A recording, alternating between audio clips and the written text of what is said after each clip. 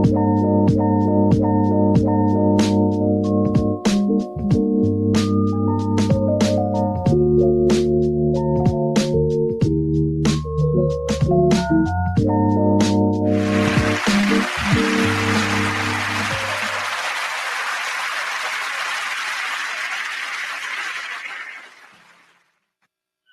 what's up, and welcome to the Artist Exchange Radio Show here live only on BeExposedRadio.com.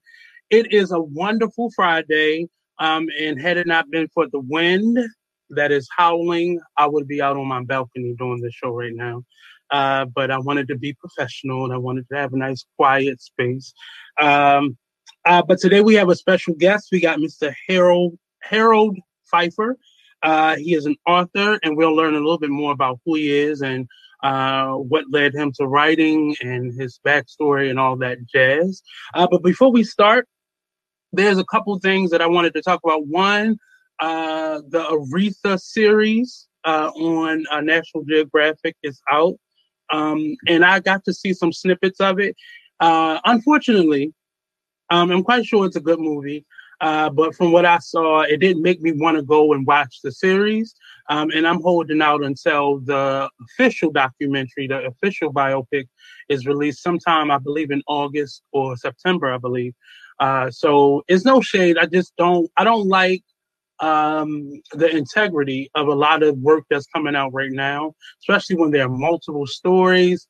National Geographic could have really waited to the official one, the one that was actually sparked by Aretha Franklin herself. It came out, but everybody's trying to beat somebody to the punchline, and they released their series on the National Geographic channel. They're doing this series on geniuses, and I watched a little bit of the Albert Einstein, and I forgot who the second part of the series was for, and Aretha Franklin is the third part of this series, Geniuses in History, and they selected her. One of the things that National Geographic has begun to do these documentaries on people. They've moved away from just Animal Planet type of stories and documentaries, and they're starting to do human life stories. Which is cool, but I'm still kind of burnt out from them when they did a documentary here in Baltimore about the crackheads at Lexington Market.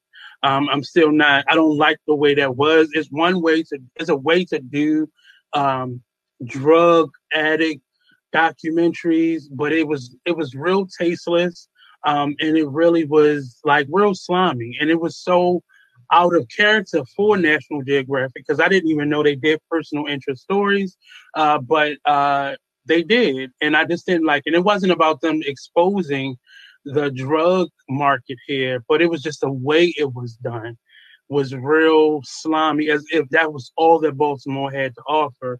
But yeah, so that's kind of my backstory on National Geographic. And this, I saw a couple of the musical clips from the show, and I wasn't as impressed. And Revo, she has a great voice.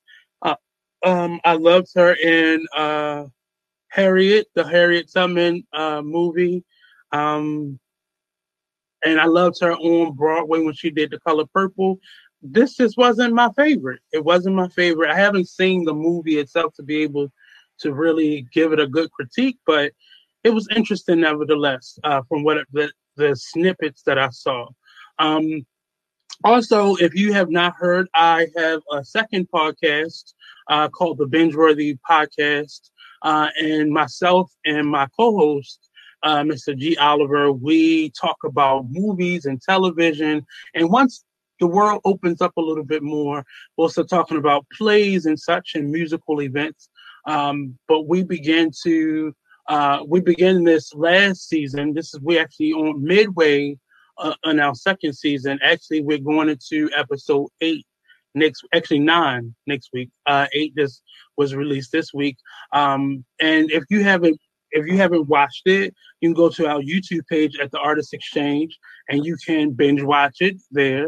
Season 1 was a little bit shorter than this season, because we had a lot of feedback and a lot of interest and a lot of things that people wanted us to review. And I kind of incorporated that into season 2. For the most part, we've had a co-host on most of our shows, if not the bulk of our shows so far. And we want to keep it moving. So if you want to co-host, if you're a movie buff, a TV buff, you can definitely join us. We still got a half a season to go. This week we had Alma Brown, if y'all remember Big Mama Alma, and Blue Waters of the Cocktail Social that comes on after this. They joined us this past Tuesday. So it's a great podcast, if I may say so myself, where we discuss the historical, the cultural, and the social impact of movies, films, and television, not just current, what's coming out new, but also past and possible things. We talk a lot about things that we want to see, and it's been really interesting having these conversations with our co-hosts, with my co-host and our guest co-host as well. So definitely tune into that. You can go to the Binge Worthy Podcast on Instagram, Facebook, and you go to the Artist Exchange YouTube page and be able to watch all the past episodes of it. And speaking of YouTube, definitely go to the Be Exposed Radio's YouTube page, like, share, subscribe to both pages, if you will, and catch up on shows. The Artist Exchange has been going for a minute now, and so there's a lot of shows on there, a lot of clips of behind the scenes on the show. So go to our page and check that out. And we have a number of other shows on the station that you can also binge watch. But if you click subscribe, you'll get the notification when our shows go live. And we don't really bug you beyond that, but you just get the notification when the show goes live. So tune in. If you want to comment today, the number is, I believe, down on the left-hand side of the screen. I think it's over there. Or you can give us a call and let us know what you think. I want to not go over time today, so we're going to bring in our guest, Mr. Harold Pfeiffer. I hope I'm saying his last name correct. Yes. How you doing? I'm good. How do you hear me? All right. So, how you doing today, sir? I'm good. And yourself? I'm doing good. I've actually been listening to your book on Audible, a great invention from whoever Audible company created that. I was able to listen to, I think I'm on chapter 25 right now. Okay. I've interviewed a lot of authors, so it gives me the flexibility to work in my many jobs and listen to the book. And it was very interesting and very entertaining up until this point. Despite the subject matter, it was still very entertaining and very informative. I think it's a story that many people share, especially amongst us Black individuals, and dealing with many layers and many different personalities within our home, within our family, within our community. And I'm enjoying the book so far. And can you tell me a little bit about yourself? Introduce our audience to who you are and what brought you to being an author. Hey, I'm a air traffic controller by trade, I guess, if they say. Okay. So using is that the Marines or the what line of services that are? Actually, you would call it civil service. Okay. I started in the U.S. and the FAA, Federal Aviation Administration. Okay. And it's like the post office or say Secret Service, well, not Secret, but Secret Service at a high level, but Secret Service, post office, that line. Okay. And I did it in the U.S. for about 23 years, and the book kind of notes some of the problems I ran into. So I decided to leave, retire from there, and do international work. What I'm doing now, I'm a contractor now. Okay. And actually, I work in Afghanistan.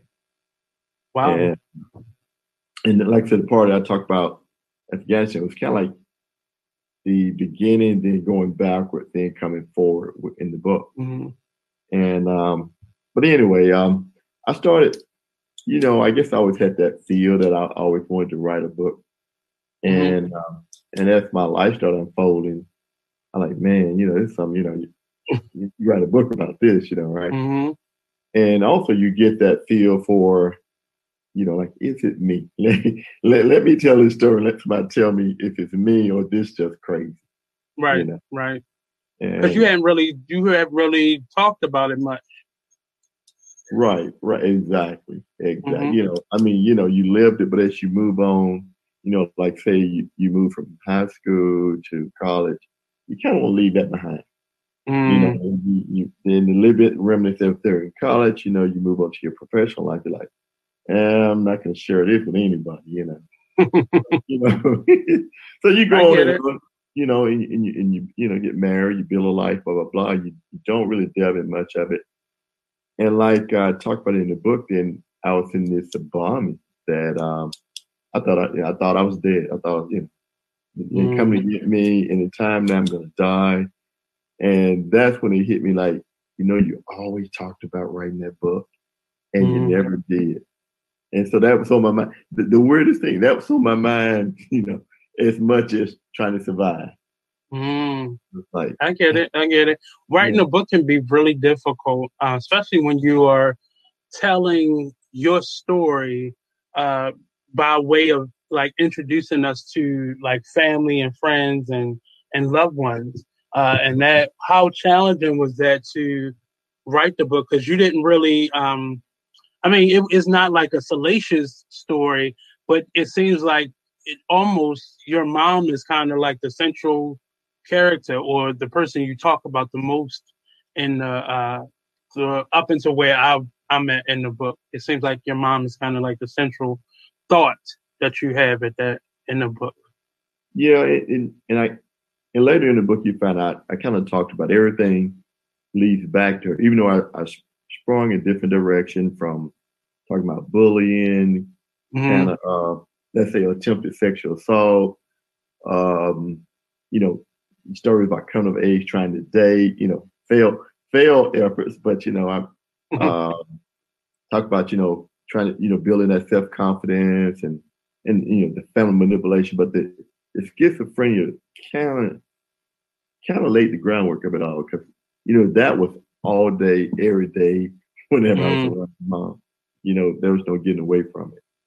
Growing up with a family member with a mental illness can be stressful, and it really does shape you, good or bad. And it's normally extreme shaping that happens in that individual's life as they grow older. How did that relationship with your mom translate into your relationship with adults as you grew older? Oh wow. It took a while to kind of, it's hard to assess yourself, but it took a while to kind of, I guess you kind of see it all. It's like, I know I look for, because I didn't have a relationship with my mom or a good one, I look for nurturing in the women I dated. Okay. Which was weird, It's normal though. If you're missing something as a child, you normally seek that as an adult. Right. Exactly. You're exactly right. And like a kid that grew up without their mom, they kind of have that fear of abandonment. I saw that in myself, even in my dating world, and or let's say my lost marriage. I saw that I didn't totally realize it, but looking back, yeah, I did kind of have that. I never felt that real security. Was it kind of looking for, like you said, nurturing, or was it more leaning on someone a little too much, or like how did it manifest itself in your, like say, your marriage or your friendships? I've had spotty friendships, I kind of talked about that a little bit, but marriage wise, yeah, I think I may have expected too much, which is kind of weird. Like, how can you expect too much out of marriage? But I think I did. Because was that based on what you wanted or what you had seen from other places, or?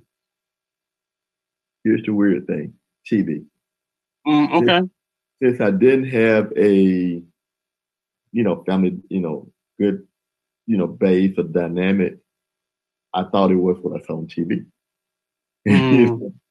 So, I get it. So, so that was kind of what I was pulling from, and not realizing even this, what you see on TV is probably, not even the way families truly interact, So that was where, watch a lot of TV. It set a lot of ground for how I thought and how I interacted with people.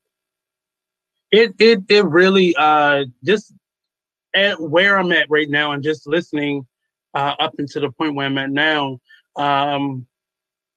Writing a book about this type of subject matter can be really difficult. I speak a lot about this kind of 3-year journey that I'm on in writing a book about not the same types of issue, but from the perspective of my childhood, looking from it as an adult, looking back at it. And it's difficult because if those people aren't, having transitioned on or passed away, it's hard to really write that story honestly, or keep people from not wanting the salaciousness, because you still want these people to come across as humans, and they still are your loved ones. But how easy or difficult was it to write this story from the perspective of these are your loved ones? Loved one is loosely, right? Okay. And that's sad. That's sad, but I'll admit it. Okay. But I met my dad when I was 21 and built a relationship with my stepbrother, stepsister, and stepmom. My dad has passed. There's a lot I wanted to dig into, but exactly what you're saying, because of those relationships, I held back. And it's very ugly, but it's a lot of held back. But like I told some relatives and friends, I said, the pain is still there. And, and I've talked to people about them having issues with, their absent father. I said, if you ever meet him, because, I've talked to some younger guys that got to know their dad, And I said, well, it's a weird relationship because not much he can do, maybe do something for your kids, but not much he can really feel, especially if he, hadn't succeeded or hasn't prospered very much. I said, it's going to be all on you where that relationship goes. Yeah. So that's kind of weird that, things with my dad, it didn't happen, but I wanted to dump. I really did. The best thing that happened was in writing this story, it was kind of like therapy. And when you get to the chapter called Dinner at 2, that's when the tide turned for me. Well, writing the book itself, even though it's kind of like Kevin Hart, I wanted to write it where people could laugh at my pain. And the more you kind of at this stage now, you see a lot of me trying to mask the pain with humor. Okay, and a lot of things were funny, Yeah, the person who you got to read, I forgot his name, who was reading your Audible. Your words mixed with his tone. You got the sense of it's much more to this story, but almost as if you wanted to move forward. So I'm getting this out, but I still want to move forward. Right. Have you ever sought therapy or tried to get some counseling for some of the issues that you were carrying along with you? About 15 years ago, yeah. Okay. Yeah. But maybe not as much as I should have. But I mean, what I'm saying. I guess it with luck or whatever. Some have faded away. I found different ways to deal with it. I don't have any no drinking problem or anything like that, no drug problem or not lashing out, no issue. Like, it just something that, I finally kind of, been able to address some pieces of it. It could be, and I'm saying this because it still amazes me how people can finish books in this nature that is so personal to them, because it's almost like, giving birth to a baby and then sending them off to preschool. Like, that's a scary thing, to just let not only your story, go public, but letting it go in a way where, also your loved ones are up for scrutiny, or, it, and you did it in a way where you addressed issues, but you didn't beat I didn't, you talk about your aunt being an opportunist, but you didn't beat her over the head or punish her in this book. But it was more so just exposing how, often family members can really contribute to the trauma that we have, both directly and indirectly, and other people's behavior around children can be detrimental, because you, as a child, you just absorb those things, and adults don't often think, we hear or we see or we understand. And often our understanding may be lacking because of our experience level and our age. But we understand the words are being used. We just don't know. And that makes it worse, because then we don't know what to do with those things coming from other people, those personalities, those traumas from other people. How has your experience, say, with your parents and your loved ones, kind of affected you or not? Or how do you deal with your children? Oh man, I'm a pushover. I spoiled them. I try to be there on every issue. I try to be super dad without being their friend. You know what I'm saying? I mean, we've had some point where it's like, yeah, I got to be hard. We've had that, but as long as they've gone along with things I thought it was, respectful and what I wanted, I've been way over the top on my kids. I think that they would say the same thing. There was one moment in the book where you talked about your mom doing a talent show when you were younger. And it actually made me journal a little bit, do some needed writing after I listened to that part, because one of the things that happened, even though we may grow up as, traumatized or rough childhoods, we don't often give our parents that space, that, to be able to be human. One of the things that kind of turned me around with my relationship with my mom was her telling me that, me being her first child, I taught her how to be a parent. And it threw me off. Like, you didn't know how to do this? What was I, just a test study? And it really affected me in that small milliseconds. And then so much cleared up. Like, she did not have a rule book for this. It was no, even though she was the oldest of 11 children, that's still not her children. She knew nurturing, she knew basic parenting things, but she didn't really know how to be a mother. Nobody teaches you that, even though people show you. Is a totally different thing when you're learning it on the job. So how, in that moment, going back to that story, how did that change your mind, or did it alter how you saw your mom, that she had a skill set that you didn't even think she could have? Oh boy, no, man. I mean, even we're talking, I was 7, I think, at the time, and the kind of love-hate was already building.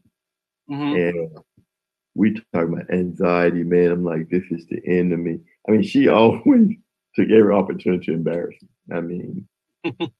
I mean, she was, because she had some issues, and the person who got it the most was me, because I was stupid enough to engage her all the time. I was the one that around all the time, So, and in so many ways, I guess you can say I needed it because, like I say, as I got older, my brothers, they quit school at an early age and went off to do their thing, but I was always there, so I caught it all, right? So, but back to when I was 7, though, me and my older brother, he was about 10, and somehow we took home this note of a talent show. They wanted the parents to participate. And we like, how the hell she find out? So we're freaking out. I mean, she's done a number on us every day. Like she riding a bicycle, she cussing out the friends, she act up in church. I mean, she's done a number every chance she's got. So man, do I want her at my school, center stage, No, not only no, but hell no, right? And you're 7 and you're like, I mean, I'm not the moment, even to the moment that it happened, I was almost in tears. I'm like, because this is anxiety was setting in. Oh God, yeah.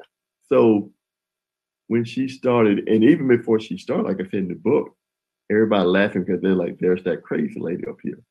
So, the principal tell everybody, calm down, right? And then she started, in doing the Lincoln speech. And it just, it blew the crowd away, but it blew me away. And everybody, afterwards she got a standing ovation. And I mean, I was almost in tears because I was shocked. I'm shocked and proud, like, wow. Because you only saw this one image of who she was. You didn't get to see anything deeper than that. Right. You sitting there like, wow, that's my mom, And but it was, it was back to normal the next day. but back to riding a bike, embarrass me, whatever. But for that moment, I was like, wow. I mean, the kid, yeah, it's easy to impress a kid with some things, but this was like unbelievable. This, you couldn't have planned it better, I like to always preface a statement by, I'm quite sure these things happen to other cultures, but I know specifically what has happened within our culture and how the generational trauma has been passed down, and this person beats that person, and then that person beats the next person, figuratively and literally. But often, and that's one of the things that I'm kind of meditating over now, just giving people space, not to just run rampant, but in our understanding of them, because normally there's a whole story behind current behavior. And sometimes it's just not, and most times there is. So seeing that kind of glimpse into maybe who she had been before you all, I would imagine this would have sparked your 17-year-old curiosity at that point. Like, what else is there? What else, was there other glimpses of that person she was, or other aspects or faces that she could have been that she didn't normally show? And you're right. I thought about that many times.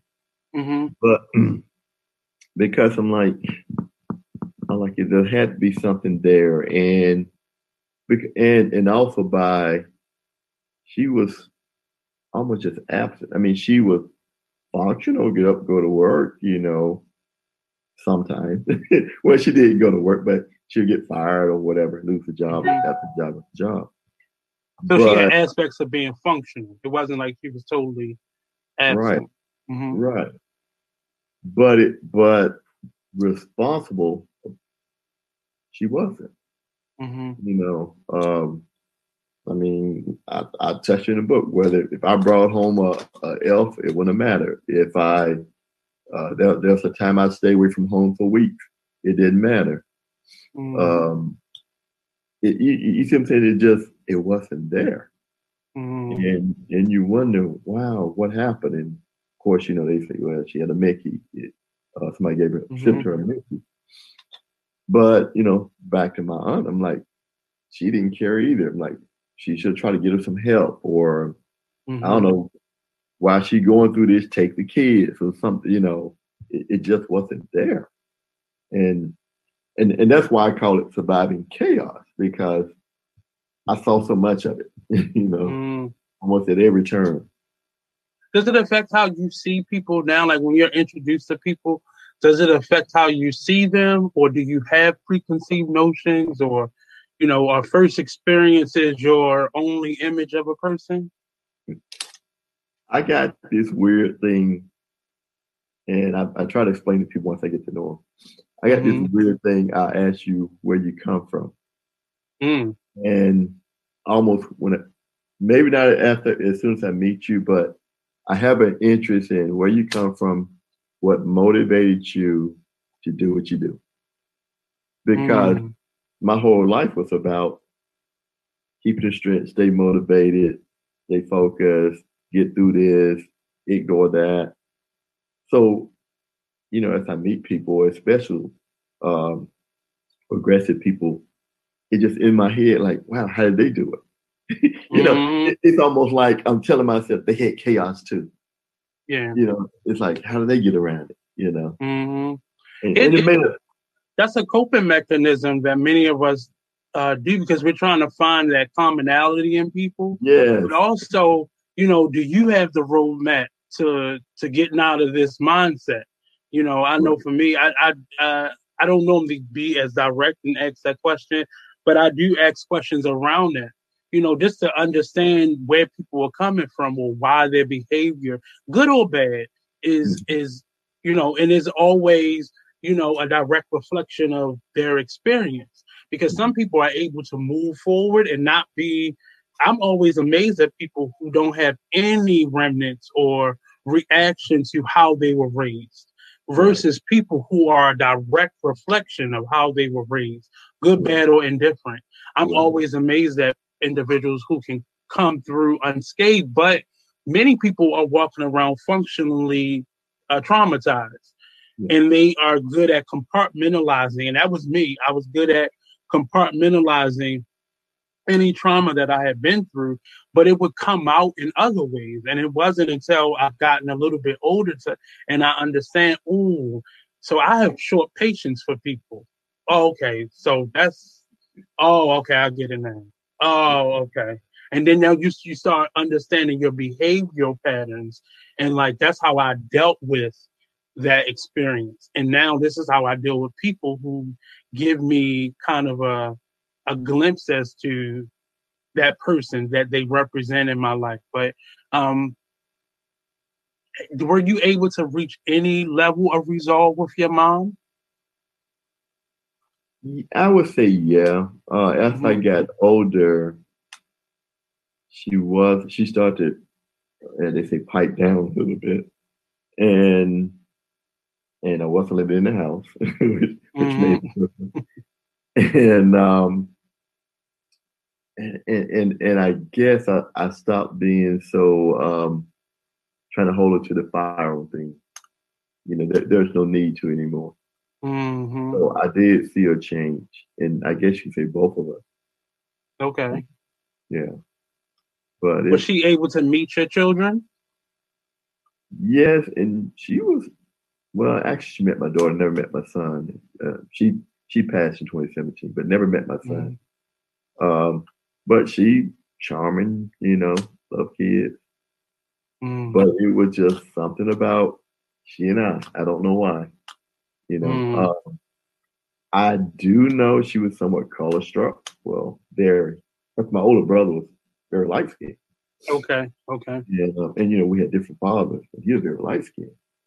And it came out at least once that she called my one of my best friends who was very dark skinned a derogatory term, and I was shocked because I'm sitting there like, my mom complexion, like who are you to? And I'm practically dark in our family. So like, how dare you, insult? But that shows you the level how she sees herself. If you are kind of a mirror image of her, that shows you how much or what she thinks of herself. And is a lot within our families, these Black families. It's so many layers of hate, self-hate, and this envy and jealousy and survival that, your aunt sounds like in the listening to you talk about her in the book, it sounds like she was a survivor. And sometimes that survival mechanism comes out in not so nice ways, but that person always seems to get over or get by and get through life. And you don't know what they've had to, do to get to that point, not in terms of their actions, but what things they had to turn off in themselves to be that person, and trauma is just, I'm so happy when I hear books like this because it shows many of us who gets to read them, we all share commonality. I don't care how wealthy your family was or how connected, we all have layers or hidden parts to our family. I was just talking about the Aretha story that's out now. And, part of the torment that you see coming out in this movie and her story is her trying to continue that legacy of hiding the negative and just trying to show this image of what a family is. And some families are good at it, some families not so well. Yeah. But yeah. I love your book because it felt like from a child's perspective or someone looking back into a childhood and just trying to find, where the pieces are. What do you want to accomplish from writing this book?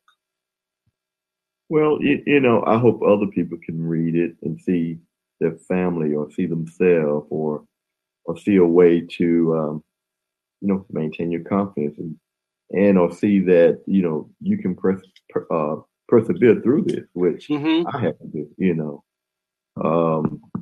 some of the ugliness. I went there, but it's kind of like better spoken, like if in a talk or a discussion. But I went there about sexual assault. Nothing bad happened, but I witnessed there was attempt made, and keep talking. I'm sorry. It's okay. And like I said, I went there because it's like parents don't know it, and I'm now a grandparent, and I shared with my daughter. I'm like, you have no idea where some of the ugliness come from, or people trying to take advantage. And with me, it was more of bullies, trying to take advantage. But it's shocking, and I even witnessed or saw other people who were victims that couldn't defend themselves. And like I said, I went there lightly, but it's deeper than I guess most people want to admit. And somebody who got out of it, imagine the people who did not get out of it, who couldn't fight back. Imagine if you are living with that memory, imagine what they're living through. And then the people who it's happened throughout their childhood. Yeah, I agree. And I did a little coaching. I coached a little girls AU basketball. And even like I even told my kids, I said, you gotta be careful because it only takes one time. And that's why you should tell the parent. I said, I have no problem asking me any question or doing any background check because it only takes one time to script your kid. And that's why I say, it doesn't bother me, at all. You might ask me a question, but I take that forward as a parent, as a relative. Be careful. Don't let anyone make you feel guilty about, your kid not at the birthday party, your kid not at the sleepover, or it only takes one stupid opportunity for someone to script their kid. And often there's no rhyme or reason to how children get molested or touched, but often it's the child that people feel like aren't being watched. They, no matter how wealthy or poor your family may have been, they watch children who aren't being watched and aren't being attended to. So those are the children that normally get the brunt of this first. If they don't feel like somebody's paying attention, if they notice nobody's home for long periods of time, those are the people that they gravitate. We hear that throughout history. It's always when that child was by themselves or left unattended. Even when it was a whole house full of people downstairs, it still happened because nobody was paying attention to where that child was or their well-being. Before you click that final enter for this book to be put on Audible or Amazon or to be published in general, what was that deep breath you took? Like, what was that thought that you had, that last deep breath you took before this was real, like a tangible a thing? It was more of, I've tried to write, a few other books, but it was more of, wow, I got it out. It was more of a release. And of course, trying to be an author is more of, you feel like you completed something, it was more of, and of course, like on the author side, like, I hope people like it. I hope it succeeds. Were you worried about co-workers or, friends, neighbors reading this and discovering something about you that you didn't tell? Here's the thing. My mom embarrassed me so much that it's hard to embarrass her. So when I threw it out there for all my workers and friends and all that, didn't face me at all. Even though I know I opened myself up to the world, didn't face me at all. But by the same token, I felt good that I did. And like I said, was it a relief? Was that good feeling a relief or? Yeah, it was. Okay. It was. And I guess writing a book like that, you understand. I cried twice writing this book. I had to stop, and at the end, same thing. Cried at the end. What was that thing that evoked that emotion? Just knowing what all I've been through, and knowing how it could have been so different.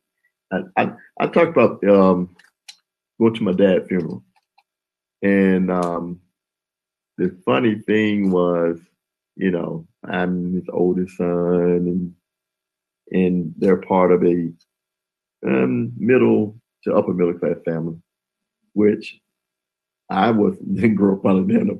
I grew up poor, all get out. So I'm sitting there on the first row, and before I got there, I still had this anger, that he wasn't nothing to me. He didn't accept me, didn't accept my daughter. Just all this rage in my head, right? So I get there, nobody's crying at the funeral but me. I'm sitting there just embarrassed, can't get a hold of myself because it was obvious. I'm on the front row, and it's how old were you?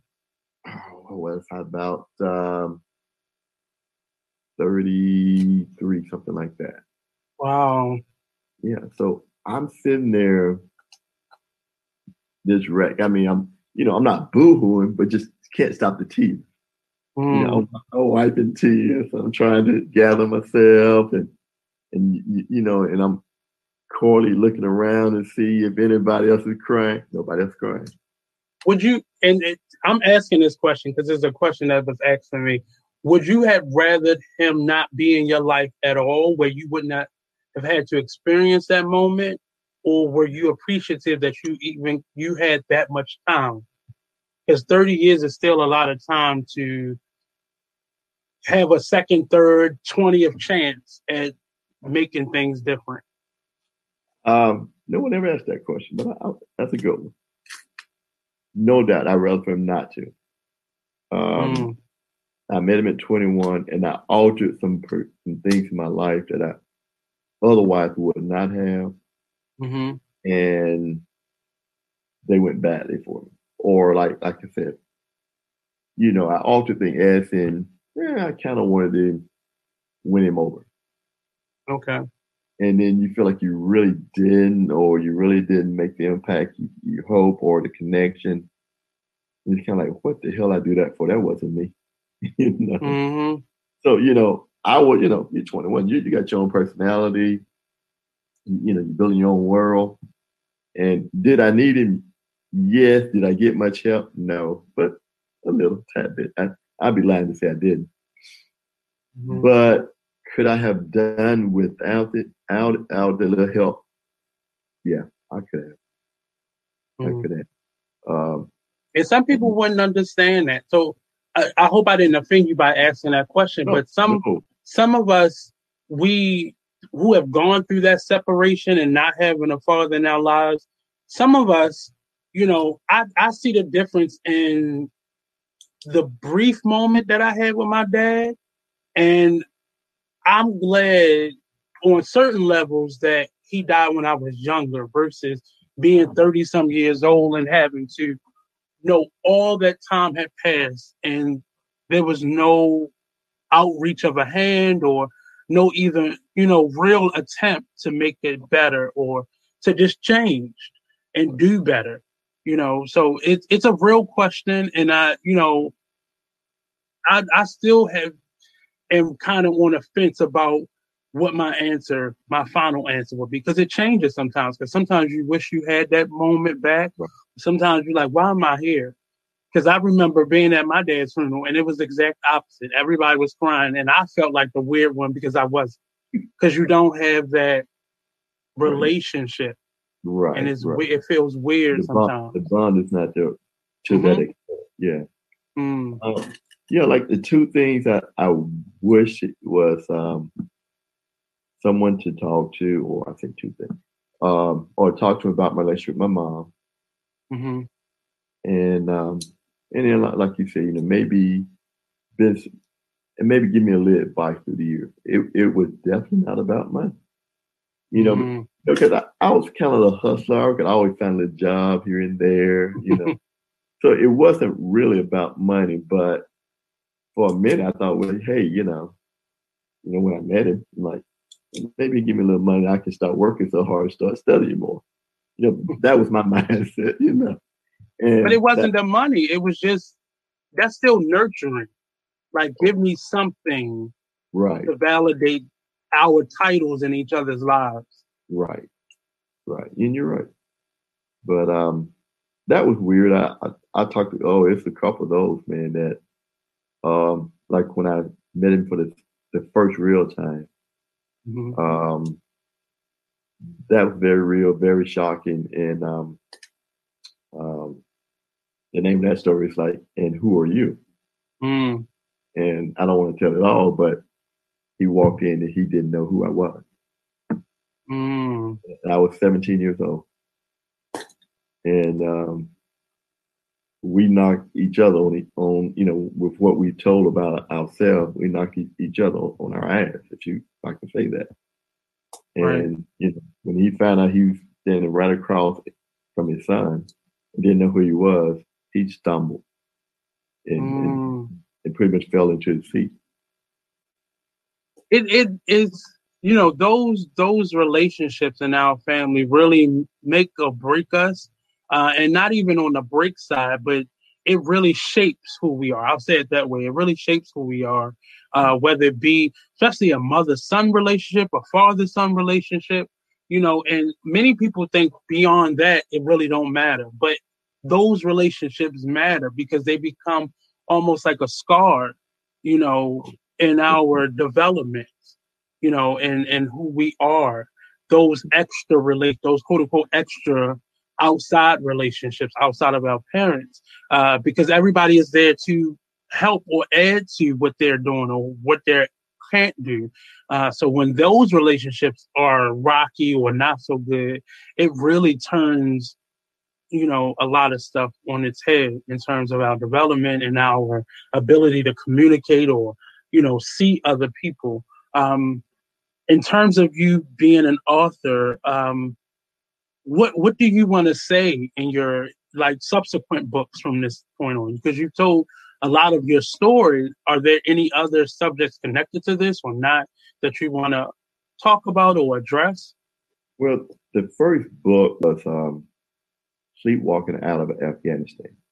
Mm-hmm. And it wasn't edited. A lot of things didn't happen outside of my writing. So Surviving Chaos is kind of like the sequel. It's like that book plus more. Mm-hmm. And I'm not going to do another one unless, and I thought about it, like if my dad passed, or correction, not my dad, my stepmother passed. I thought about it, but I might go ahead and dig in on it. But right now, I'm like, that story just, I'll take with me. The book itself is a lot of humor, and I intended that way. I didn't want no one to read the book and spend the whole time feeling down or depressed or low spirit. I wanted to tell it and make you and bring you along with some laughter. Okay, mm-hmm. Even though I'm masking some pain, but I wanted to bring you along. And so with that, I'm like, well, I got a lot of zany humor. So mm-hmm.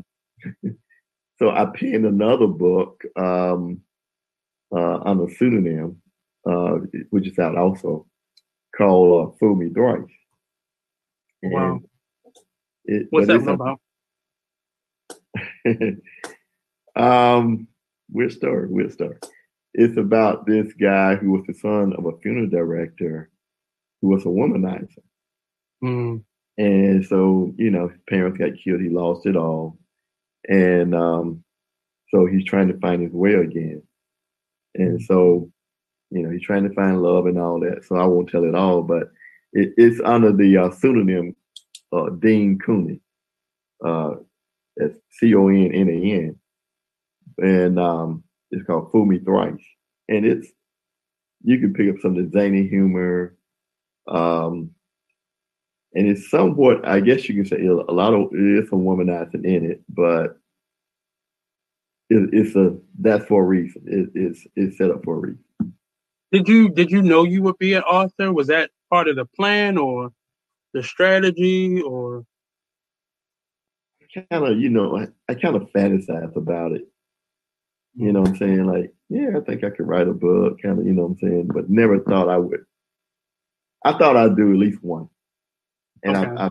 I've done 5, published 3. So, okay. And I think I got at least 2 to 3 more in me for right now. So, yeah.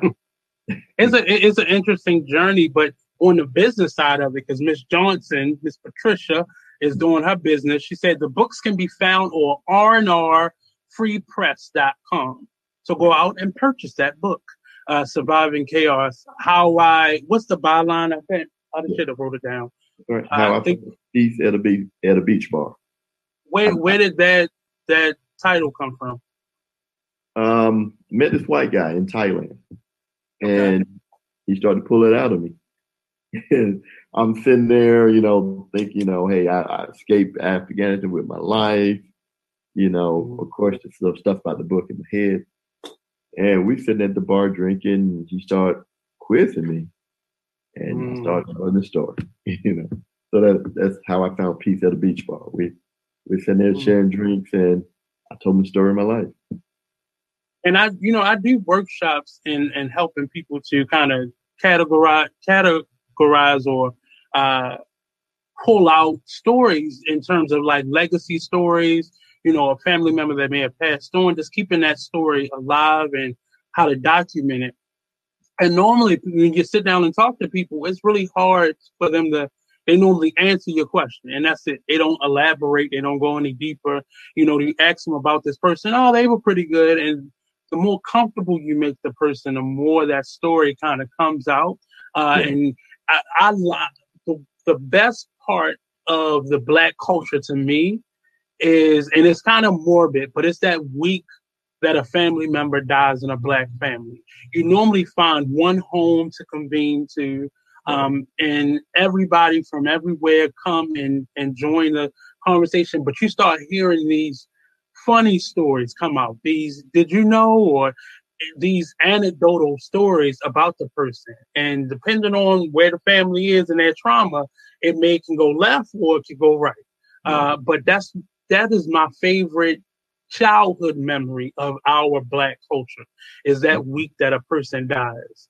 And it's unfortunate that we don't often find ways to kind of capsule that feeling and kind of sprinkle it out over time. But that's normally the best storytelling time in most families, because it's kind of, they stuck on that one person and then all of their individual stories start coming out. Are there any other family stories that you want to tell? I know you were just talking about the one with your dad, but are there any other family stories you want to talk about? I wrote one about my aunt, which I'm not going to publish unless I get popular. You know what I'm saying? It has no value unless people really know me. Then they're like, let me read about the story about Harold Pfeiffer, So you can get one out there, memoir, but probably not two, unless you're popular. And it is wild. It's crazy. It really goes right at her. Like you said, if anybody they really throw on the bus, it would be her and my older brother, but it was right at her. But once again, it was therapeutic. And the funny thing, just sharing, if I ever do it, I'm sure I'll rename it. But the name of it that I had created was Go to Hell on a Cat. They're killing. I mean, mean spirit, but it came from a hurtful place too.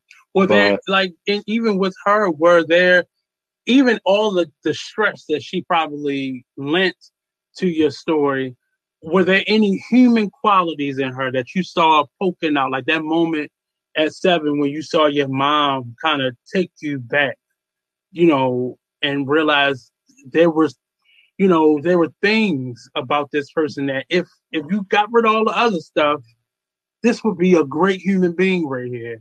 Were there any memories of that aunt?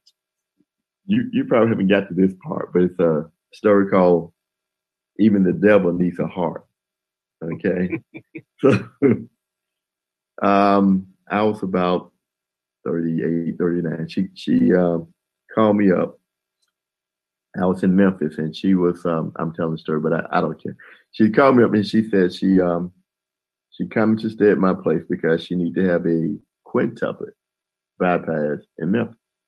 And from my hometown, Columbus, to Memphis, like 160 miles. So she drove up, stayed at my place, and the next day went in for, I guess, a consultation, and after that, the surgery. So, one, I'm shocked that, you're just going to call me up and say you're coming, and one, and two, we didn't have that good a relationship, but okay, we're family, right? So she comes up, and so, I'm taking off a little bit from work, So I'm with her in the morning. I pray, I get there early in the morning. Then after work, I go there and I pray with her before I go home. So, like you said, the human part, right? So we're praying. So in the interim, so I'm trying to contact people. She told me, her uncle, or my uncle, her favorite brother, who is the youngest in the family. He's like he's younger than my mom. And then my brother, who was her surrogate kid, right? And then, in the pastor, which she looked up to, probably more than God himself. And so I called my uncle first, because I'm thinking, I had never heard of a quintuplet, man. I had, and then I think someone even told me the heart only had 4 valves. So I had never heard of a quintuplet. So I'm like, man, this is not good. This is what, 90s, in the 90s. So I called the brother, Kirk's brother, Malcolm. And it was like he wanted me to get off the phone. It was like he didn't say anything, what hospital, what phone number, what room. He just said, I'm like, wow, that's strange. I called the pastor. So same thing. He didn't say, well, we're praying for her, or what room she in, or, I want to send her some blessing, or, I'll be asking the church, to say some word. It was nothing. Okay. So then I called my brother, which been spoiled by this lady, and nothing. It was more of, basically I almost got in a fight with him because he had nothing to say. Okay. So anyway, I'm gonna fast forward a little bit. So the church member did, how's she doing? Let me know, call me, blah, blah, whatever. So after she had the surgery, after she came through with it, same thing. I called him back again and I'm like, hey, she had a surgery. Look like she's doing good. The uncle said nothing. The pastor said nothing. My brother said nothing, So then it hit me. I'm like, that's when it really, really hit me. You must really be evil as hell because nobody cares. Not even the pastor. Yes, no one cared. But after she came out, and I talked about it, I mentioned in the book, all that praying did change her, and it changed me. I was trying to be more of a great nephew, more attentive. She was more sweet, and then the weird thing, she wanted to give me money, and I didn't need it. I was doing okay, and I'm like, I don't need it, Aunt Kate. I'm okay. And she's like, no, I need to give you some money. I said, I'm going back and forth. I don't need it. And then I finally just relented, like, hey, I said, okay, we'll call it a loan. So I kept, it was about maybe, I don't know, $2,000 or $3,000. And which is a nice chunk, don't get me wrong. So I held on to it for about 3 months and, and gave it back. Yeah, thanks for the loan. It really came in hand, whatever, right? And I talked about that. That's the only time I saw her being human. And that was weird. And after that, I talked about after that, she went back being that crazy aunt, And just and not even defending these people, but something happened, a course of events or some moment, just like with your mom, a moment happened that switched everything, or that kind of laid the foundation. And I think that was the hardest part for me in writing my story. And then when I hear other people understanding their story, because you're looking for what happened to that, but like, who raised you? Like, what happened to you? Or what led to you being this individual?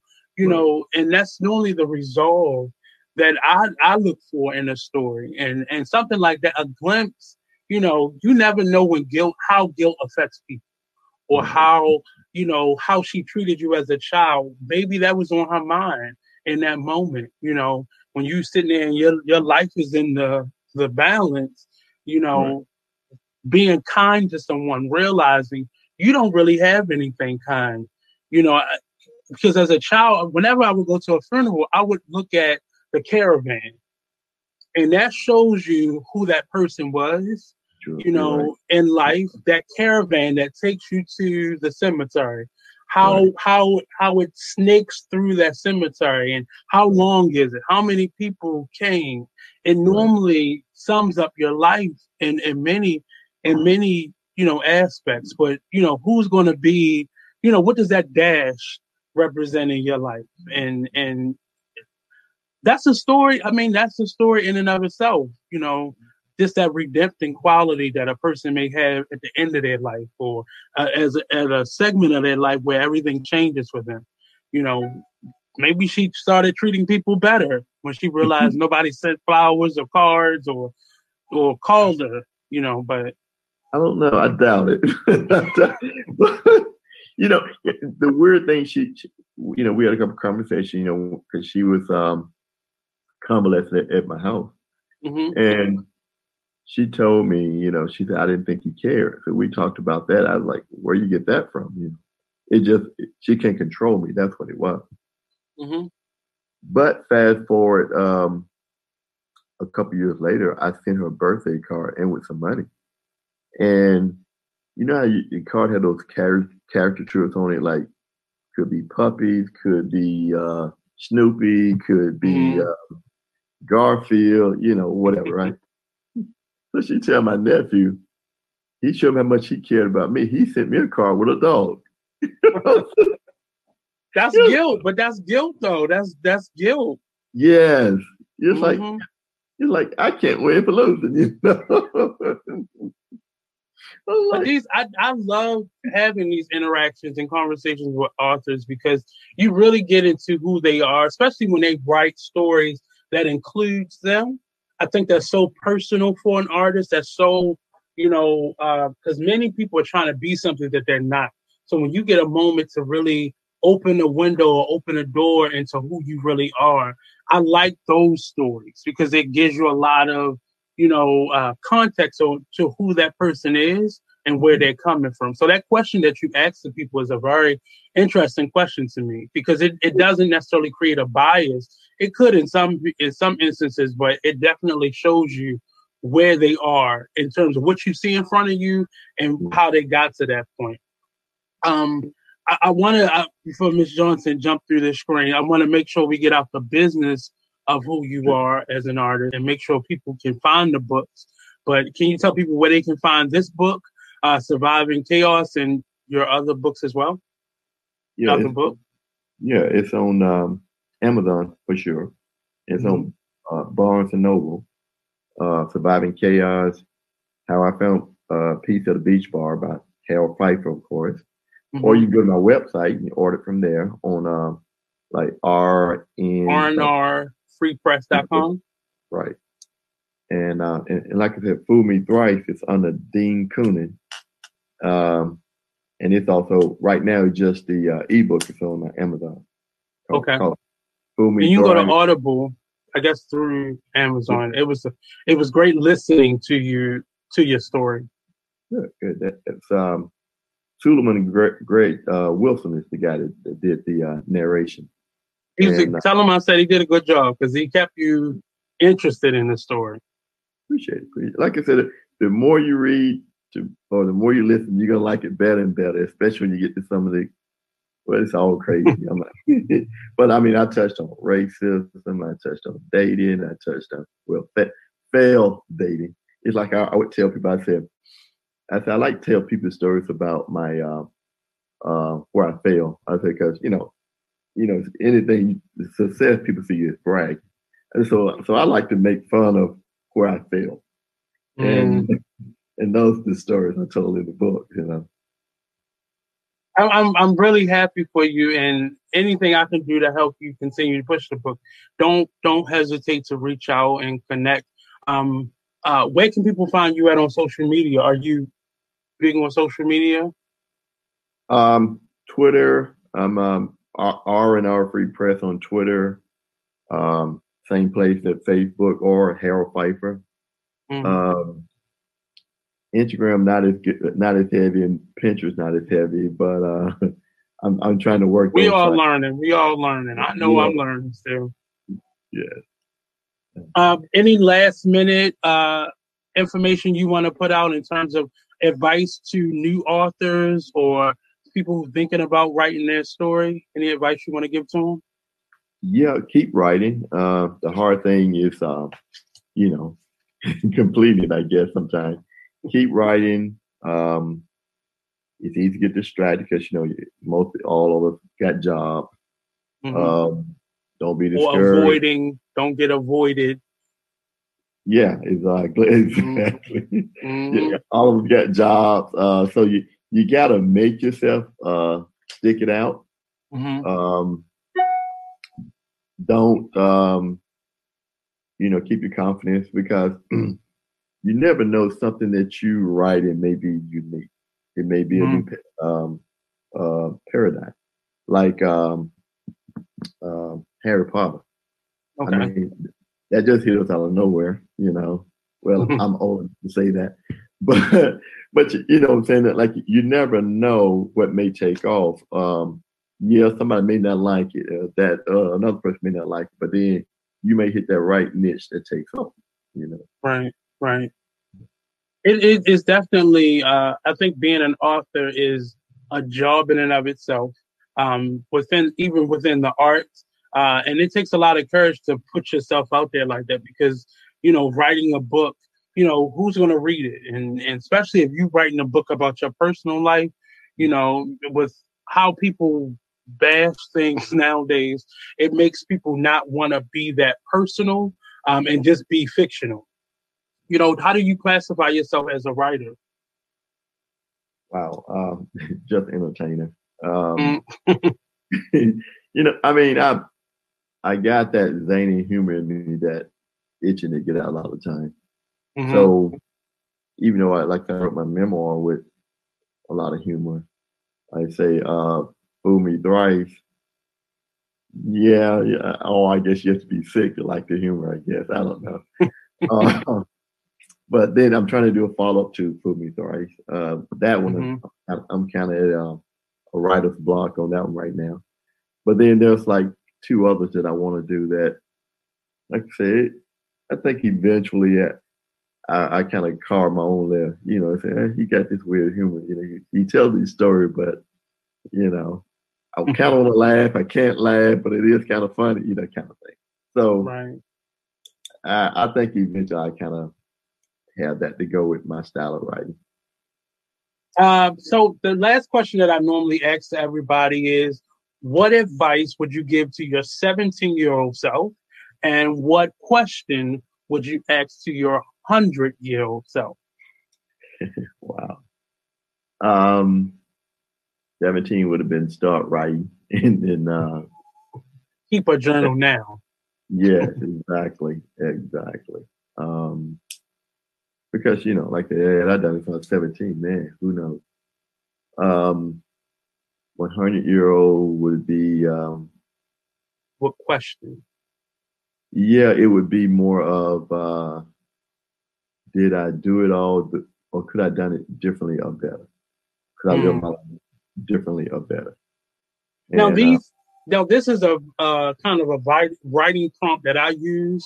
I teach elementary school as well, so it's a prompt that I use for individuals in general, my guests, my students, and you ask yourself that question periodically, not too often, but just when maybe major points of your life has happened, and depending on where you are in life, the answer to both of those questions will change. So the advice that you give to your 17-year-old self and the question that you ask to your 100-year-old self, it changes depending on where you are in life in that moment.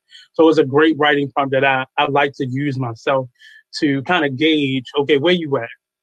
Mentally, where you at? Because it will determine what you ask and what you tell to yourself, that 100-year-old and 17-year-old person.